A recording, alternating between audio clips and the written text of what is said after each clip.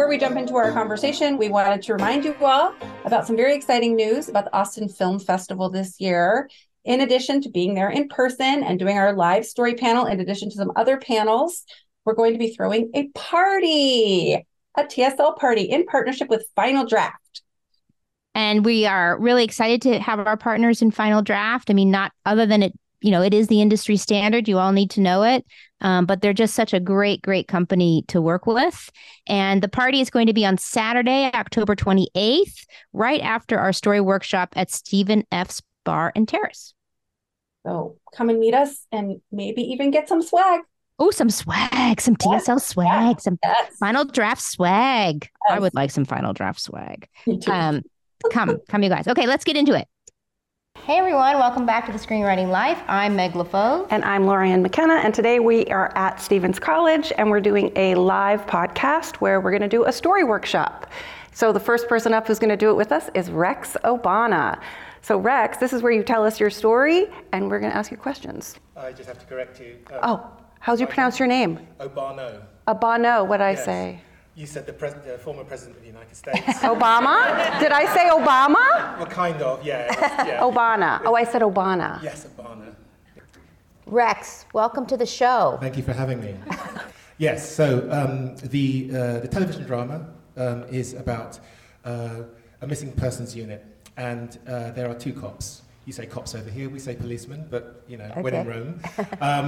And the first policeman is Sally Mounty. She has given her best years to the police force, and she's good at finding missing persons, very, very good.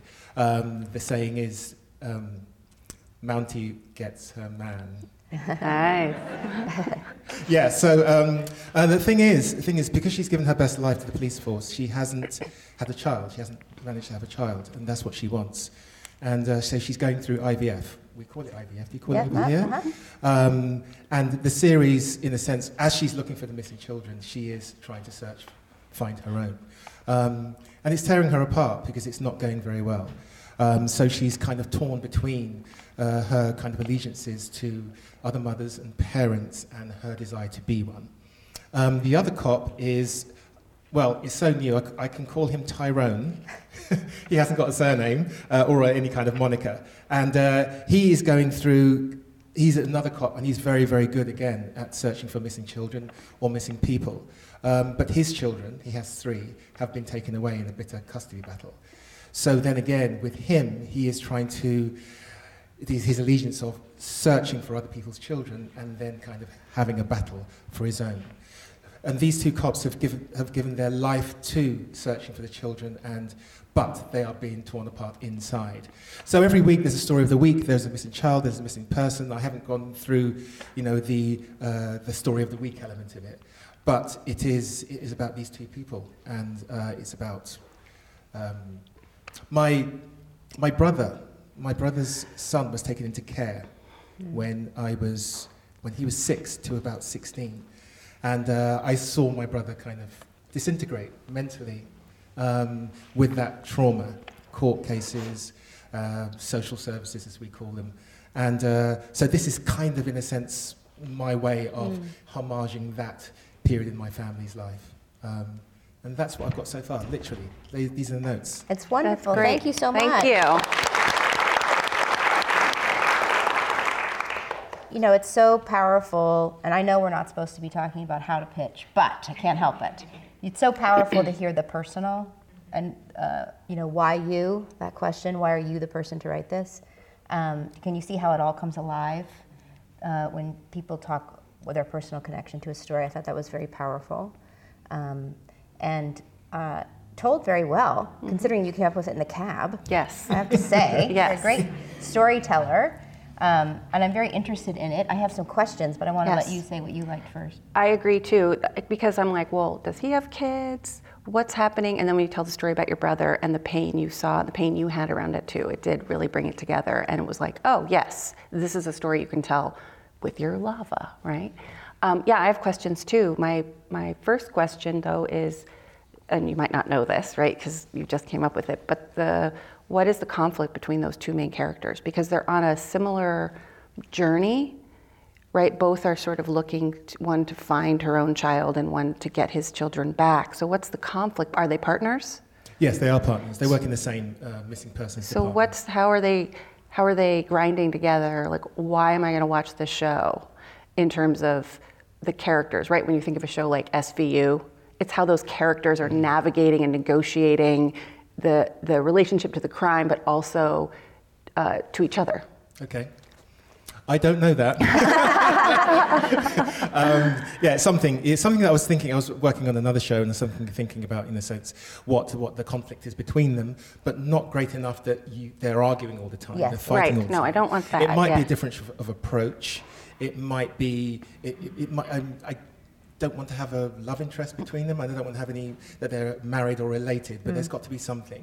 It might be that one is old and one is young. I'm not 100% sure. It might be that. But yeah. Yeah, approach. Like it could be, is it Scully and Mulder? Right? Yeah. They just have different views of the Yeah. world, so their beliefs are so different. Even though they have the same goal, those beliefs will keep banging. Or I was thinking, let's just talk about like one could be ready to retire, Yeah. like Lethal Weapon, one's ready to retire, and one is young and foolhardy and constantly putting them in danger. I'm too old for this. I'm too old for this, right? I'm just thinking about the archetypes of pairs, right? Right.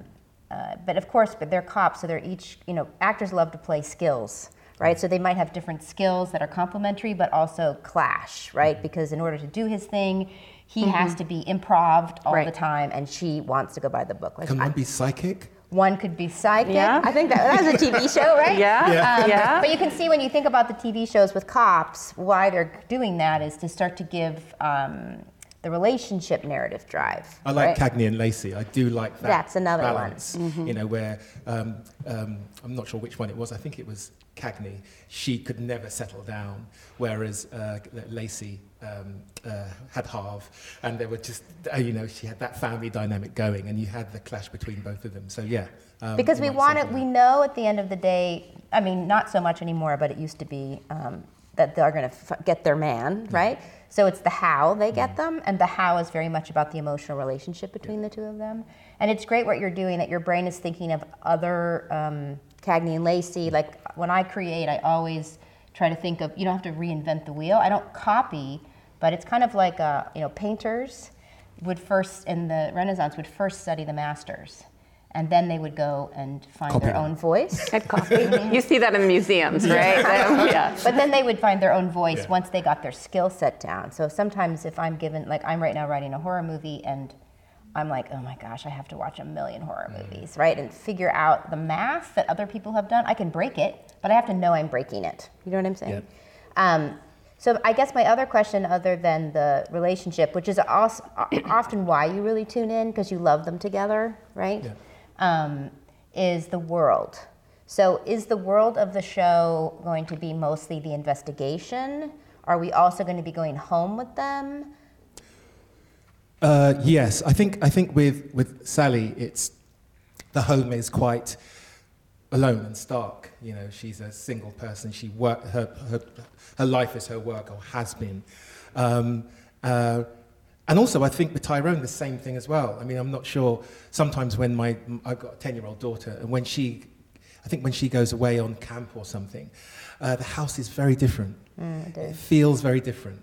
And I think the office, the precinct, is alive with people. And they go to homes which are alive with people to a certain degree. But theirs is quite stark. But I think you said something about tone earlier. Mm-hmm. Yeah, tone. And I do want it to be kind of hopeful.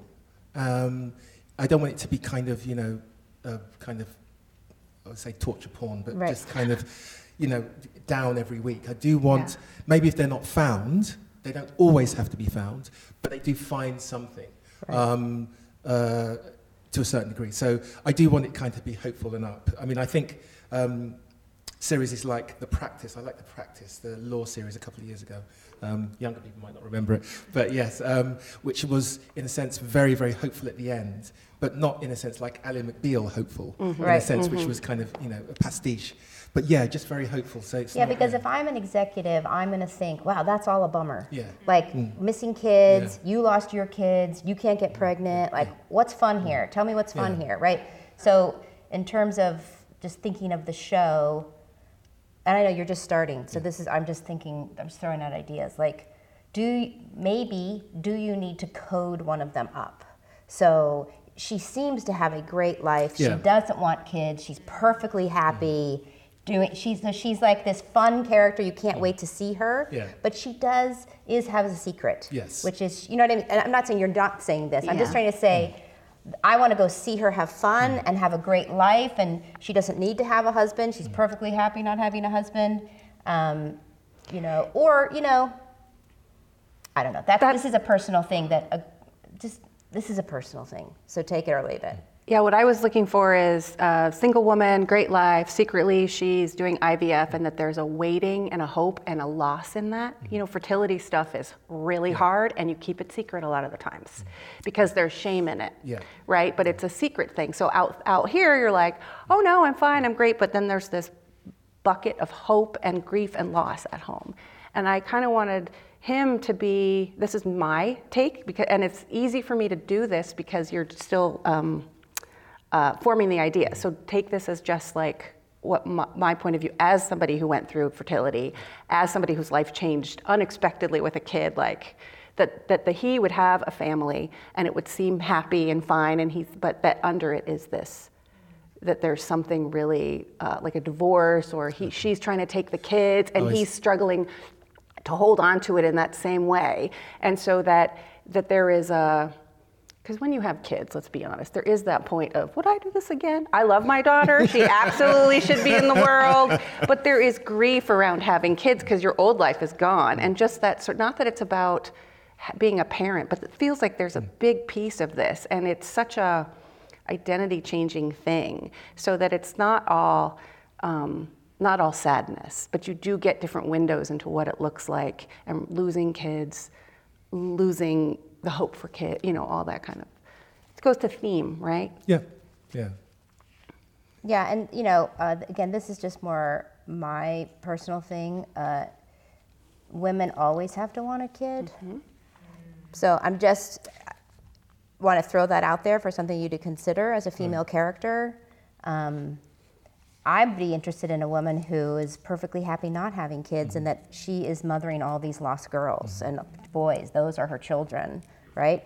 And yet there's still a question of she's alone, right? That there's a sense then that she's protecting herself from actually true emotional intimacy, which then could come into the partnership. So it's just kind of digging in, which I'm sure you will. You thought about it 2 seconds ago. And 3 seconds. 3 seconds ago. Just digging into those layers of the characters, which you will. And thematically and again, it's new. Do you have any sense of thematically what you want the show to be, kind of running on? Is it, I don't think it's parenting necessarily. Is there any word that comes to mind? The only word specifically is loss. Right. However that means to each character. Right. And how that is manifested through action and through need and through desire. Loss is a great word, and what's great about it is their job is to refuse that loss. Their job is to fix that loss, regain, right? Yeah. And how are they doing that in their own personal lives or not, right? Are they getting overwhelmed by it or not? So I think that would be powerful stuff. That would be powerful stuff. But then in Lost too, there's if like the parents, you're showing that like everybody deals with that differently, right? Some people look guilty because they've shut it down. And then you can have the hope part, where everybody, when they find the lost little boy, everybody has that sense of hope. But then there's the next one. Yeah.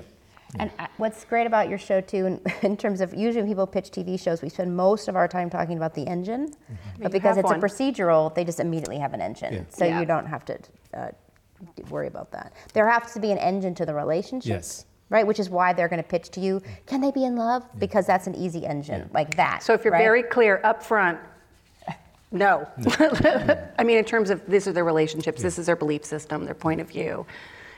And how they're helping each other through loss, and is what's evolving in the relationship the emotional intimacy of being honest with each other about stuff versus not. Yeah. Right? So that something is evolving. I mean, I think that's really interesting because, how honest are they being to each other? Right. When they have to be honest as they're working together to solve the case. How honest are they or the case is, how honest are they being as people, as well as how honest are they being as policemen? Because, Right, because the whole first season could be about them starting to be honest with each other and forming a relationship so that I'm loving watching them come together and, oh, I know she didn't tell her that. Oh boy, but she didn't tell him that, and so that you're watching them. And then the second season, because they will, want to know, then if they've come together and we love them as a team, then the second season, what's happening to that team, right? And in the third season, what's happening to that team? And you have to have at least 3 seasons to tell me about the relationship and how it's moving. And listen, procedurals, people want to tune in to see what they want to see. They want to see the same thing over and over. Right, yeah. So there is a network version of the show where they're really not changing and that they are exactly the 2 people that they are every week. Because I come from features, tend to like the shows that evolve over the course of the season. So, that's a choice that you need to make right away. Is this a network show that is a procedural? And what I'm tuning in for is that this team will always be this team. And I know how she's going to react, and I know how he's going to react, and it's juicy, and I love it. Like Cagney and Lacey. Yeah. Even though there's some evolution, of course, but really, Cagney's Cagney and Lacey's Lacey, and forever that will be what it is. Or is it more of a streamer where you're giving them a procedural, which they would love, by the way, but there's this evolving storylines over the season arcs too, and then you pitch them at least 3, right? And for the networks, they want 100 episodes, so that's why it can always be the same, and it can be interchangeable and all that stuff that was talked about in the other keynote. And for the pilot, it's important to start in the action, right? Like, I'm going to read your pilot. I want to know that it's a procedural, right? We could spend a lot of time with exposition and introductions, but I want to see that exposition in how they're solving the case, and the things they're telling each other and not telling each other, and then like Nurse Jackie. Remember Nurse Jackie, the pilot for Nurse Jackie? I think I was a bit too young for that, but. It just came out. How dare you? That sounded funny in my head, to be honest. It was funny. I thought it was hysterical. Cagney and Lacey, you want to talk about chips or a Petticoat Junction or something? Good grief. Nurse Jackie came out like last year. Fine, we're not going to talk about it. Keep going. Petticoat Junction. That is my gosh. You know Petticoat Junction? Then let's talk about high school. You did awesome. Thank you so much for being our friend. Thank you. Thank you. Do you want to pick the next one? Thank you. Good luck. Awesome.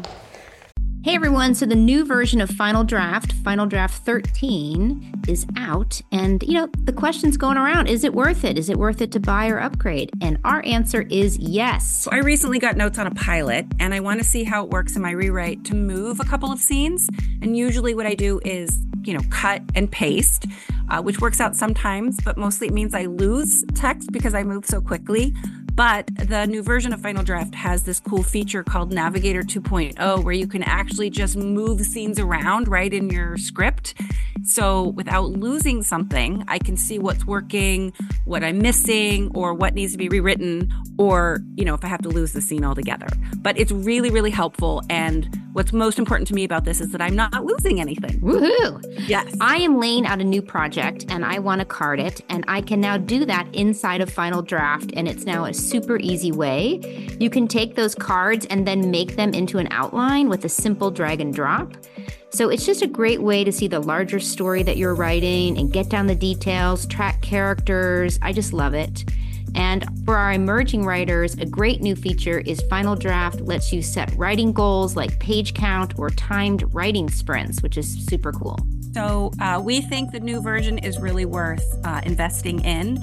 So you can head over to finaldraft.com/products to get the new version with a discount code of SCREENFD for 25% off. You should check it out.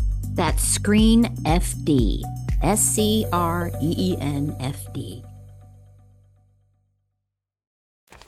No, you pick. You're the picker. All right, you guys. Who's sending me the strongest vibes?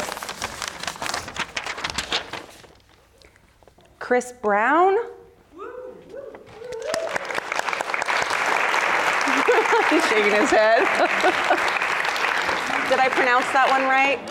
You guys are not exactly have the best penmanship. This is a note to everyone. Does that say Brown? It's like. It does kind of say Brown. Yeah, unfortunately, it says Brown. Hi, Chris. Good morning. Hi, Good welcome. morning. Yeah, hello. Hello. Good morning. I know, you're a bit on the spot. It's all good. Take a breath. Feel your feet. Do that too. Okay. Okay. So the project I'm working on currently is a feature film.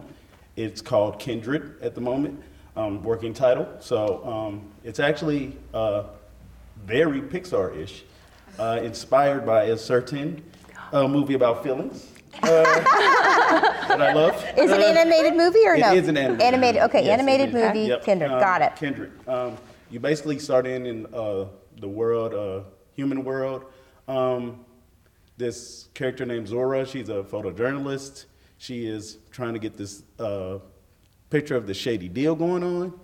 And you realize you kind of move into this other world, and you notice it's about this like kind of reckless dog spirit is kind of like navigating her or managing her movements. What she does, it's pushing her to do certain things, and she's working with the teammate, this kind of jaded dog, this other coyote, and they're not gelling at all. They're just not doing well, and come to find out, these are like spirit animals, and they mine human interaction in order to sustain their world. Sustain the human world sustain their spirit world. Their spirit world, okay. Yes. So like Monsters Inc. kind of. It's kind of a symbiotic relationship. So humans get, you get the liveliness, you get the energy that you need to move on, to push yourself, but you're also sustaining the astral world. And so they basically the coyote spirit quits because another spirit can't work with Kendra. She's dog spirit. Her name is Kendra Barkley. Kendra Barkley. She's going through a few partners at this point, and this is her last chance. Basically, she gets paired up. Usually, they work with animals kind of near who they are, but she's kind of going through most of the dog spirits, so now she has to be forced to work with Gale, Headwind, and Eagle. And he is kind of rigid, Kendra's not really about the rules, she's more about guidelines. And Gale is more like, no, we're gonna do this the right way. And they clash, but come to find out that he's got a past that he's holding on to that keeps him from, really being himself. And Kendra's dealing with Zora, and Zora's having a hard time. She's great at work, but her home life is kind of suffering because of it. And so you see the interactions between these worlds and between Zora and Gale as they get on the trail of kind of a conspiracy in her world that is kind of damaging the human world and the astral world. So reluctantly, Gale and Zora team up, or Gale and Kendra team up in order to save both worlds. And can Zora doesn't know they're there, kind of like Inside Out, Riley doesn't know? No idea. This spirit world really pushes on the human world without the interaction, without anybody knowing about what's going on. So does the main action, great job. Thank you. So the main action is in the spirit world. So the main character is Kendra. Miss Barkley. Yes, Miss Barkley. Kendra Barkley. And so we're going to see how their guidance of the human sort of affects her, and then as they're uncovering this. So Act 2 is them on the journey of uncovering this thing while also trying to help her get through whatever she's trying to get through. Because all Kendra wants is to pilot Zora by herself, like the old days. Each spirit animal was... Oh, so there's a paradigm shift here. You have to have a partner now. You have to have a partner because in the old days, people were always thriving and connecting, and it was easier listening to their guardian dogs. Since technology has arrived, people have gotten more complacent. It's harder to mine spirit energy from humans. So Because they don't have anything anymore. Exactly. Okay. The Spirit Regulation Agency. We need a compliance, so it's. So is it like Monsters Inc., where they're getting energy for their world from humans? It's and then very what do they similar. give back to humans? What do humans get that they Humans need? get- that kind of alive presentness? Yeah, it's called well, I call it inspiration. So Right, okay. whenever when man discovered fire, Right. So that it's like was- muses. They're yes. almost like muses. Yes, exactly. So I'd be That's on my phone scrolling and I'd get an idea and my guardian would say, hey, go write that idea down. But I'd be like, or I can just sit here and keep scrolling. Exactly. That would diminish And then, the- it's And then if you making- do go write it down, what does the spirit world get? Is it a visual? Like, look what in Monsters Inc. they made the canisters, right? So that it was very tactile. Okay, I will admit there are some similarities. That's okay. No, That's every story in the world. It's called yeah. a spirit meter, spirit energy, whatever Right. it's That's called. great. But it's made to. But it also sustains all of their world. It like gives them food. It gives them water. It sustains their entire world Right. because the thing that connects the human world and the spirit world is something called. It's a giant structure called a tether, and it connects the two worlds. Oh, so the worst thing that could happen is they would break The apart. tether would break. Okay. So, and I'm assuming then in Act 2 that is the threat, that the tether is going to break. That is part of it, yes. But there is let me get a little deeper into this because there's a lot of lore to this. Kindred, they work for a company called Kindred.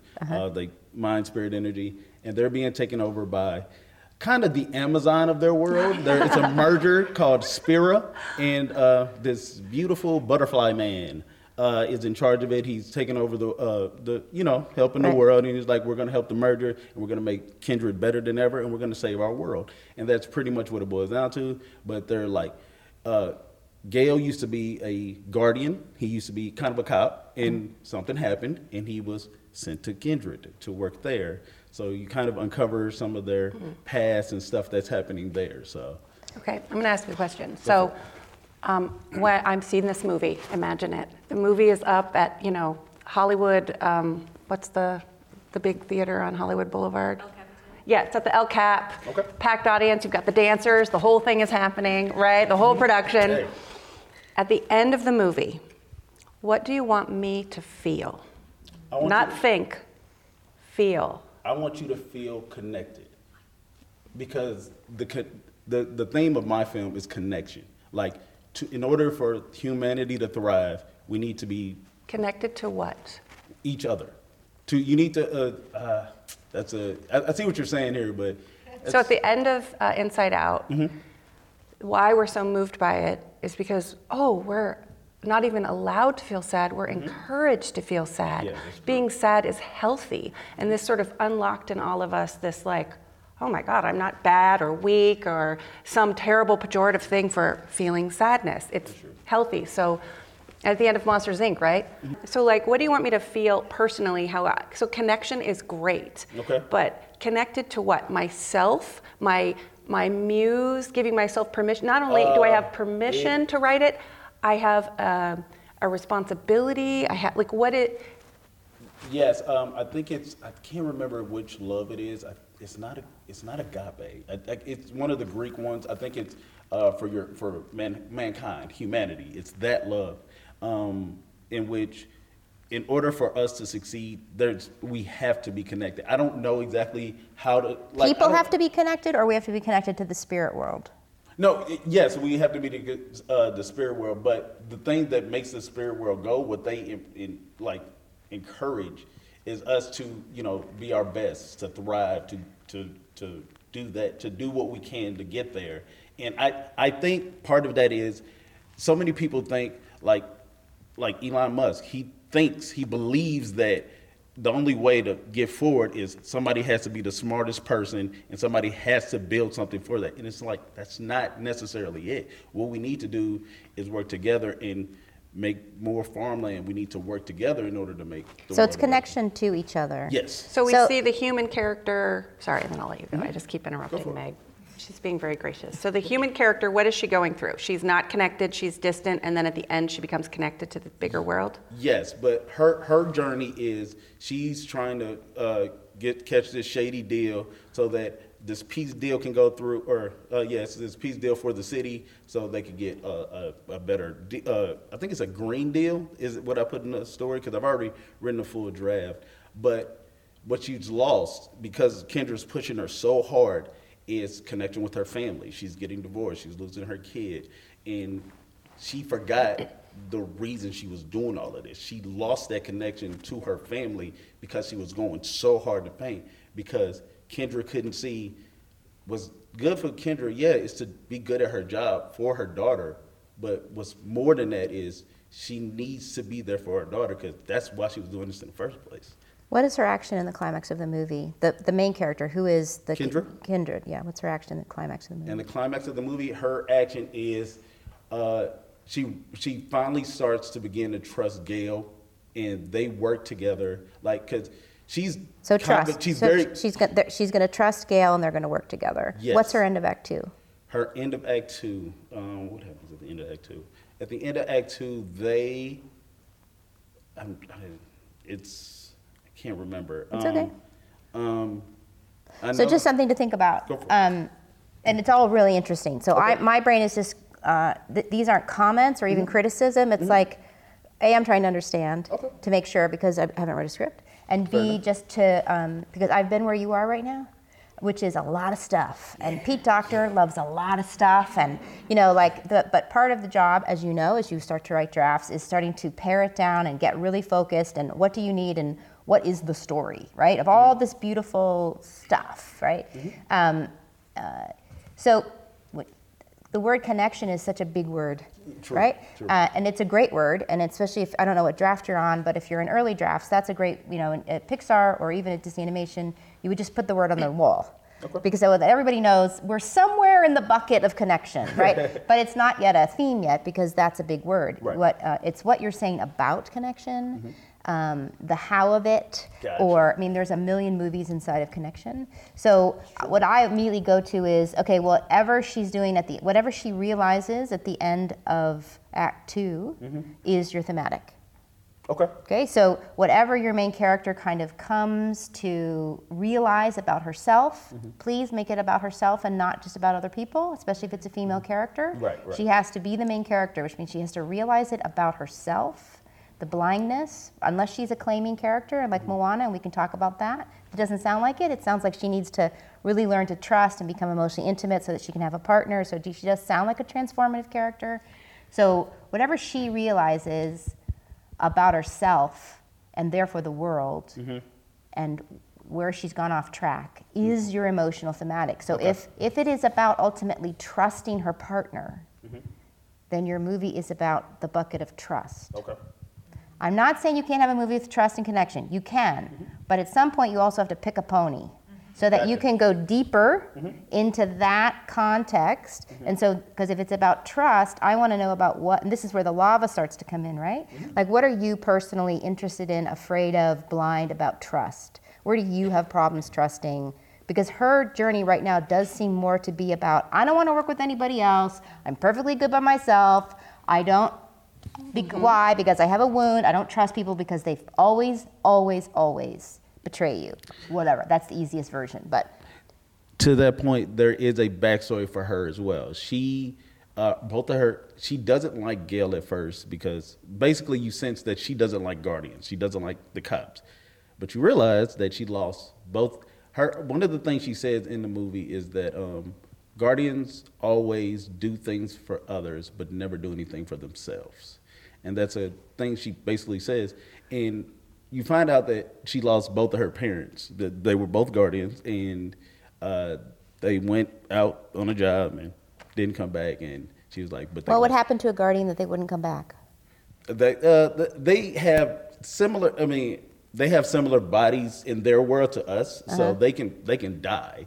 But were they killed by a bad guy who we're going to see in Act 2? So this is, again, I'm just digging around with you. So if you have a backstory that's super important like that, then Act 2 better be about it. So that's something to be careful of. I'm not saying you are into it. You have a lot of ideas, and and again, it's a pitch, so maybe it's hard. But I just want to warn you, having been where you are, that because in Inside Out we have 3 worlds going, right? We have Riley, we have the headquarters, and we have down below, yeah, right? down below, yeah. So the trick of that movie is they constantly have to be affecting each other. Right. Because if they're not and they're just paralleling, out that scene goes. Like literally anything that happens down here affects headquarters, affects Riley, and Riley now affects, and it's rippling back and forth when you have all these different worlds going, right? So they thematically all are traveling on the same line. Because if they're thematically even degrees off, you're gonna get confusion and mud, not clarity, right? Because everybody, Riley, headquarters, and Joy and Sadness, and Bing Bong, are all really digging into the same thematic. Okay. So just be careful about that, meaning trust versus connection versus blah, blah, blah. And then world rules, it's hard on a pitch. You know, you got to be super clear, and you will be, I'm sure, on the rules of what are the stakes of Guardians. I can't visually see it yet either. Okay. Like, and like on Inside Out, he's probably, and I wasn't there, you might have been there, like they're drawing immediately to try to, did he have drawings and paintings immediately to show the mind? Yeah, the art department started almost immediately. Ralph Eccleston, who was the production designer, was already doing big concept pieces. Because he's got to explain to the powers that be, this is the world, this is what the mind looks like, it's such a big part of it. And it helps, like when you have the big art, like even just a sketch of what headquarters might look like, or what that world looks like with the lands, right? It felt like, oh, okay, we go from here to here. It helps visually. Help. So if you were to even give the script, you're probably also going to give some artwork,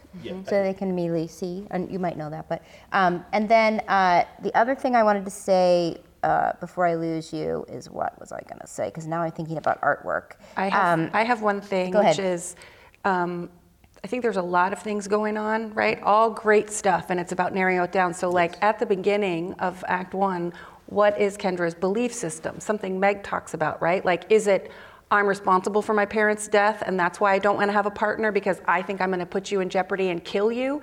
So then I'm going to just, and that's what that's the belief system. Because often when movies are about trust, who is the person that person doesn't trust? Themselves. So if you externalize that into, I actually might have killed my parents, that I understand now something why trust is in the plot of the movie. Sorry, go ahead. Yeah, no, that's always good. Or is it something else, right? Sort of that belief system is what Jeff Melvoin was talking about. You know, the belief system, it's the same thing we are talking about, right? Belief system, it gets threatened, and then a new belief system. And then how and sometimes it's easier to think about the story really just from your main character's point of view, in terms of, I'm going to introduce you to this thing, it's called a ghost spirit, and it looks like this, and these are the rules, and this is what happened to her, and what nobody knows is this is what happened, and I'm meeting the human through her, right? So that it's not too bifurcated. I guess my last question for you, if I hope any of this has been helpful, is why is it personal to you? It's personal to me because I was actually talking to some people about this yesterday. I have a problem with I have people I think don't always reach their maximum potential, and I think that's because so many people believe that their maximum potential is focusing on something independent as opposed to, you know, I think a lot of humanity believe that if I'm the best I can be, me personally, I can achieve something. And it's like, technically that's true, but if you're not trying to achieve something for the greater good or with the greater good, I don't think that matters at the end of the day. And how is that personal to you? Personal to me? Because it's, for me, I think writing for me personally is that greater good. And I think that like media is, we don't talk to each other through books. We don't talk to each other through a lot of certain things. We talk to each other through movies and TV shows. Okay, what's so interesting to me, and we don't have to put this in the podcast, so that I want to put you on the spot. You're staying in your intellect pretty hardcore. Right, which means there's a lot of lava down there. Yeah. Because your brain, and it's fair, we're in front of an audience, it's a podcast. I'm not going to ask you to go beyond your intellect, but your intellect is protecting you right now, and it's very smart and really interesting. So I'm not even commenting on what you're saying, but you're still not telling me how it's personal to you.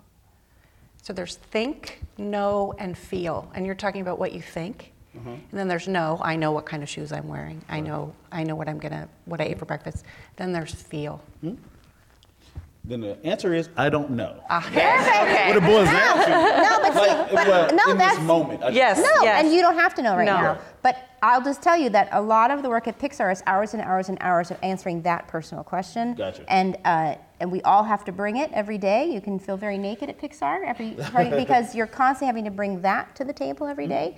So, and what I just want to show to you, and for your next draft or what you're thinking about as you get notes or whatever's going to happen, is the rudder is going to be allowing that to come up into the center of the story. The theme is emotional, it's not intellectual. Right. The theme is going to be something that is your lava, makes you feel vulnerable. And then once you start to get that in your hands, right, that becomes the rudder for all the other choices of all that other great stuff you have. Right. Do you see what I'm saying? Yeah. Like if you said to me, I'm making this up, I had my brother was my very best friend in the whole world, and he betrayed me, and to get back at him, I did this horrible thing, and I ruined his life. And so I want to talk about trust and my own power that I'm really afraid to unleash, because the one time I unleashed it, it was in revenge, and look what it did. And so suddenly I'm understanding, I get what you want to talk about. Okay, let's get in and pick some story stuff, right? Because now the story is going to be driven by this heat, right? And I know what to help you pick. Otherwise, I don't know what to help you pick. Everything is interesting, it's all intellectually cool, but I have to pick based on that heat. So like Pete Docter literally, he would make us go on walks.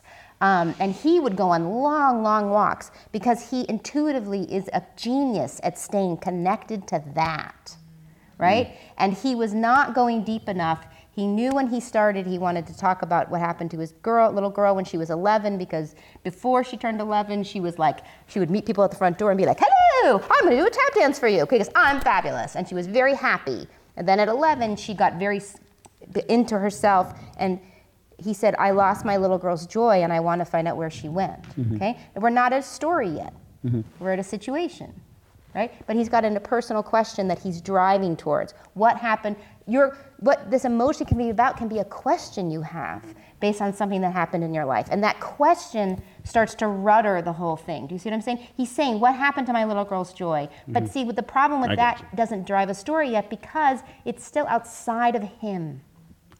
Like, for the first pitch, be careful because the emotional thematic happened to your brother, not you. So it's going to echo out and not have the power of something that you experience. I'm not saying you can't do that. I'm just saying that's going to be, you've got to still put you inside of it. So as he's developing it, he decides, well, when I was in middle school, I was a really scared kid, so it must be with fear. But he would get back Joy, and he knew he wanted Joy to get lost in the mind and then come back. And who is she with? What's the main relationship? It's going to be fear. But he said every time they came back, he didn't have anything to say about fear. He just emotionally didn't have an insight or some experience or something of what he wants to say to the world about fear. And so he was realizing when I came on, he was just starting to realize, I think it might be sadness. And in the original DVD release, I wish Disney Plus, if you're listening, would put this on Disney Plus, because it's so amazing. He takes a camera and he's walking in the woods up in San Francisco and he's talking to himself. And he's literally saying, I think this movie is going to get shut down.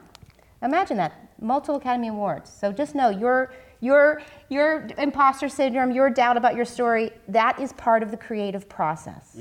It doesn't mean you're not a writer. It doesn't mean it's not good. It means you're right on track. Pete Docter is walking in the woods saying, my movie's going to get shut down. I don't know what my movie is. People are walking out of the theater and they're saying it's a good idea. And by now they should be saying it's a movie. And he can't figure it out. He's got too many pieces, right? And so he's walking and talking. He's like, and this is what he does, which is amazing and why he's who he is. He doesn't move away into his intellect when he hits that fear of my movie shutting down. He moves down into it. So you can watch him walk and go, okay, so what's going to happen when they shut my movie down? Well, I'm going to first lose my house because I'll get fired. And, that would be bad to lose my house. Wow, okay, but is that really what I'm the most afraid of? And he's like, no, actually, I think the worst part would be I couldn't come to Pixar every day. Okay, if I can't come to Pixar, do you see how he's going deeper and deeper? If I can't come to Pixar every day, why is that bad? Why does that make me feel? Well, I'm going to really miss the people. It's not the place, it's the people. Okay, why am I going to miss the people? I'm going to miss the people because of all the fun times we've had. We've had so much fun. Oh no, you're making me sad about leaving Pixar. So he's like, but look, he's going to go down one more because he's not there yet, right? He doesn't feel vulnerable yet. He doesn't feel that lava coming up. He's coming up. You can see it on his face. It's starting to come up. And he goes, okay, I'm going to miss all the happy people. I'm going to miss. But you know what? What I'm going to really miss is all the hard times we've had, and how that has bonded us. Because they lost Joe Ranft, which was an original founder of Pixar in a car accident, and they lost Steve Jobs, and many other things. But those losses bound them together in a deep way of connection. And that connection of having lost together and suffered together is what he would miss. That emotional intimacy. And suddenly he goes, oh, it's sadness. And you can watch him go down, down, down, right? So now we have a rudder.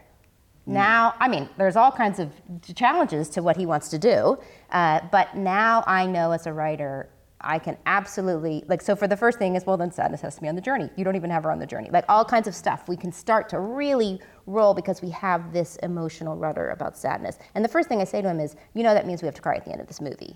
Is John Lasseter going to let us? We cry because if the thematic is accept sadness, you're going to have to do it in the movie. And what's really interesting, just as a side point, so often, the very thing you're asking the audience, the character to do in your script, you are not doing. Because it's not an emotional thing you have yet processed fully, so you're not doing it in the script, and you're doing the opposite to your character. It would be like, okay, we're going to put sadness in the dump and have Joy go find her. Well, are we asking Joy to confront her own sadness?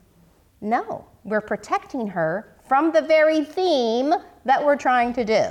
It's a really interesting thing that the brain does. That is not what you're doing, because I don't know your story well enough. But so that rudder, you don't have to do it right now with us, but it's something, that would be the next thing if I was working with you. I would say, do not pass go, do not go anywhere else until you start digging down. You can look at the end of Act 2 for this. That's where it should be coming up, that subtext, that lava is coming up into context. You can look at your favorite scenes and why you love them. You can look at the scenes that you cannot get right and why can't you get them right, because the lava might be sitting right under there and your brain is like, don't look over there. Just don't even look over there. It might be a flat character often. It's weird. The brain will flatten out a character because it's very afraid of what's underneath there. So I would do some exercises, not to promote Lorian, but she does do these exercises with people to pull their lava up. I would start to do that to get into something that really makes you shake a little bit, and then I would then start to build around that. Okay. But take it or leave it. Take it or leave it. I want to say, I love your concept. I love your concept. It's wish fulfillment. Yeah. I wish I had dogs or animals, a guardian angel, helping me, inspiring me. That feels really very comforting. And I love the idea of a spirit world, and they're paying attention that we fuel each other, and that there is that symbiotic relationship, which is what you're talking about in terms of connection, right? If one of us falls down, we all fall down, right? But I really love the concept. Okay. So Meg just talked a lot about of all the ways you're going to be like, oh my God, I don't have anything. What do I have, and how do I fix this? But I think the concept is really good. And if I saw this in a trailer, I'd be like, yeah, let's go. Yeah, I would too. Yeah. Fair enough. Yeah. Thank you very much. Thank you. You're welcome. Thank you. Thank you. Thank you. Hi, Simon. Hi, it's great to be here. Wonderful to have you. Hi. My story is a comedy heist feature film. It's called Waiting for Robbo. So it's an Australian film. And it's about, it kicks off with two members of a kind of dysfunctional gang who are waiting in their car at a deserted beach for the other two members of the gang to turn up after a heist where they've inserted themselves between a gang of female bikies and a strange branch of the Finnish mafia who are operating in regional Australia, as they do. So the two main characters are Cole and Eric, and they're waiting for Robbo and Fat Boy. Fat Boy is a young, thin girl, actually, they're the other two members of the gang. And as they're waiting, they start going over the heist in their mind, replaying what actually happened. And they realise that they have different versions and things didn't go according to plan. And as time ticks by, they realise that Robbo is not coming. They decide that Robbo has, tricked them all. And then they find out they've got... Robbo gave them backup plans, like an envelope with open this at 3 o'clock if everything else goes wrong.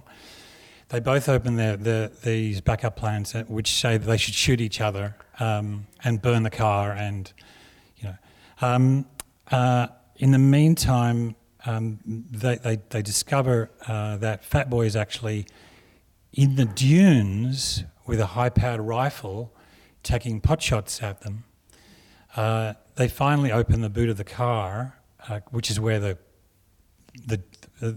jewels are meant to be, the MacGuffin of the story, and they find in the boot of the car is Robbo, who's been bound and gagged. And is that enough to kick off? Well, what's Act Two? So we've got they're the movie is the Yellow Brick Road, right? Yeah. So what's your Yellow Brick Road? So none of them really seem to know what happened to the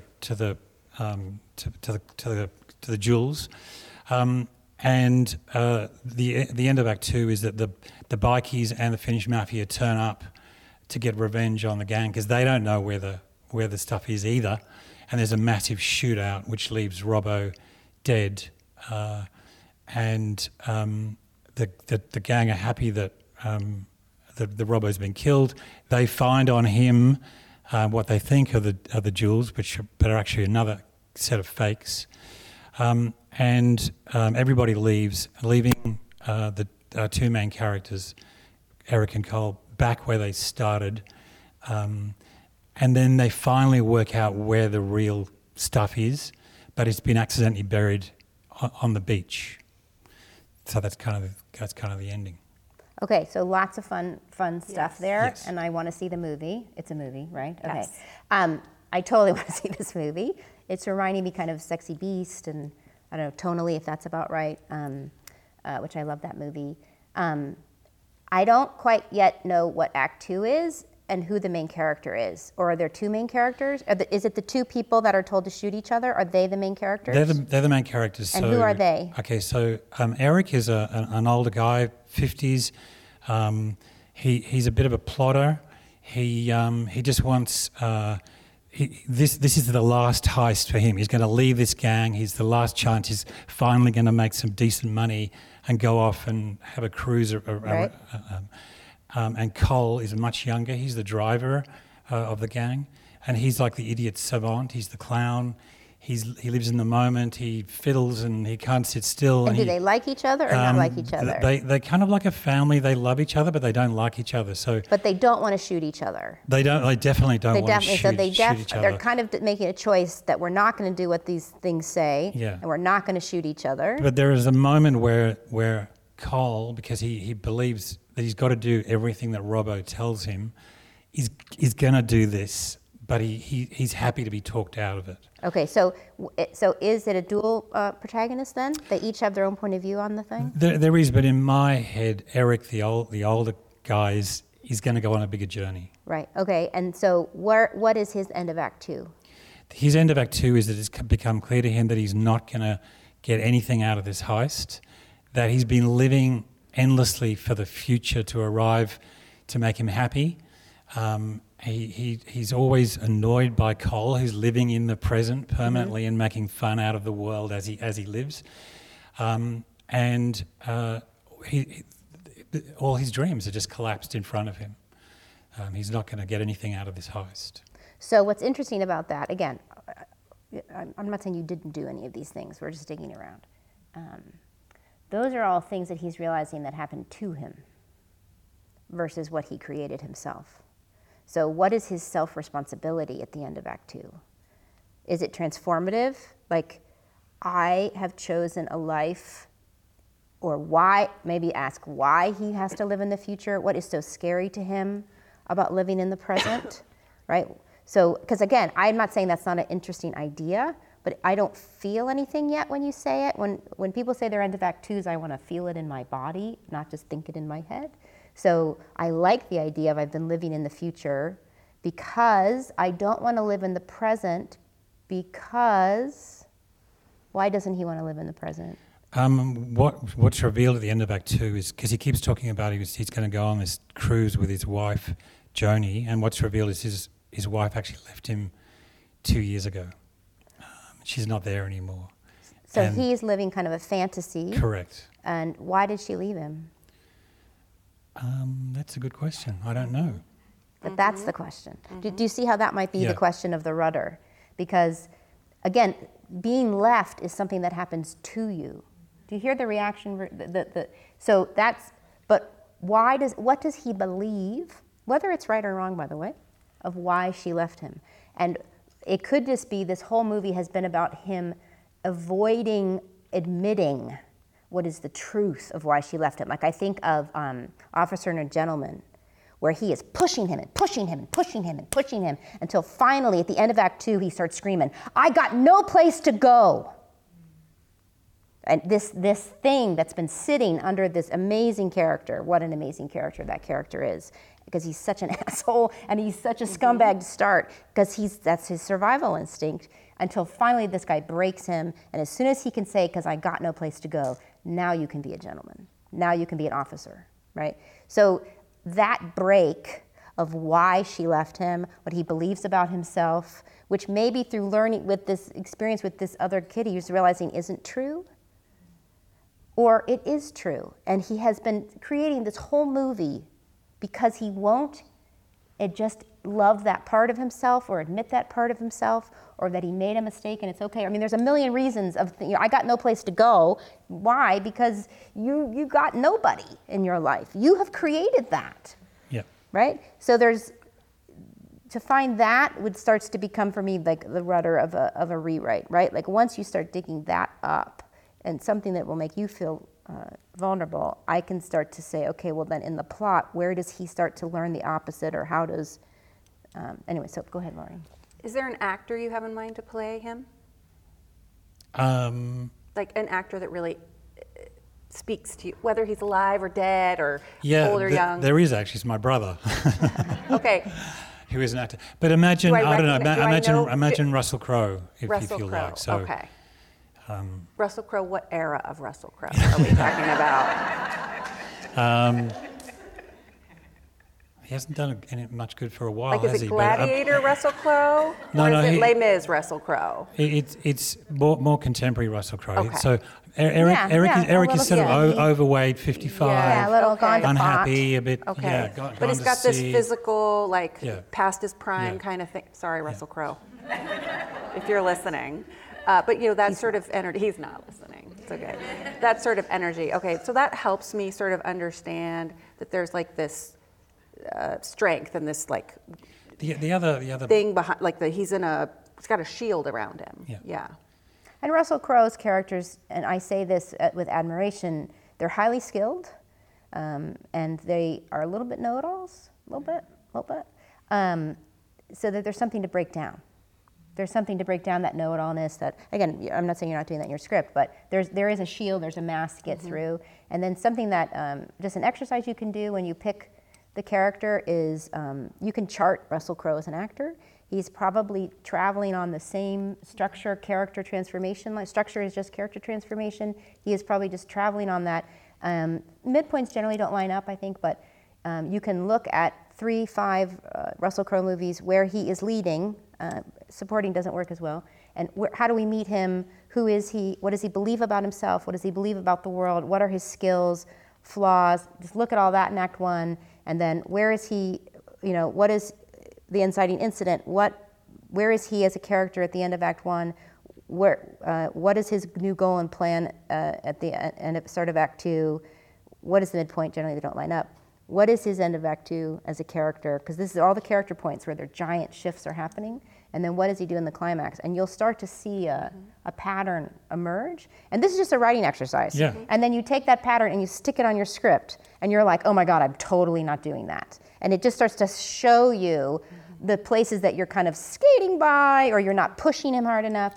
Angelina Jolie has different patterns when she's in a big studio movie or when she's in an indie film. When she's in a big studio movie, she is the most powerful person and she has to learn humility. And when she's in an indie film, she's a humble person who's not claiming her power and she has to claim her power. And they're completely reversed. But she's kind of exploring the same thing, but from opposite sides. Nicole Kidman has this throughout her career. You can track her movies like she's the victim, she's saved, and then now she's like a badass powerhouse right at the beginning. So, but like it's her career in the movie shift that you can see happening. It's real. I love her thing. It's just really an exercise to find that end of Act 2. The most important thing is that end of Act 2 emotionally resonates with you, but to help you find it, sometimes looking at those characters can help you get into a sandbox at least of what theme that they seem to be doing over and over. Are there any risks writing with a specific actor in mind?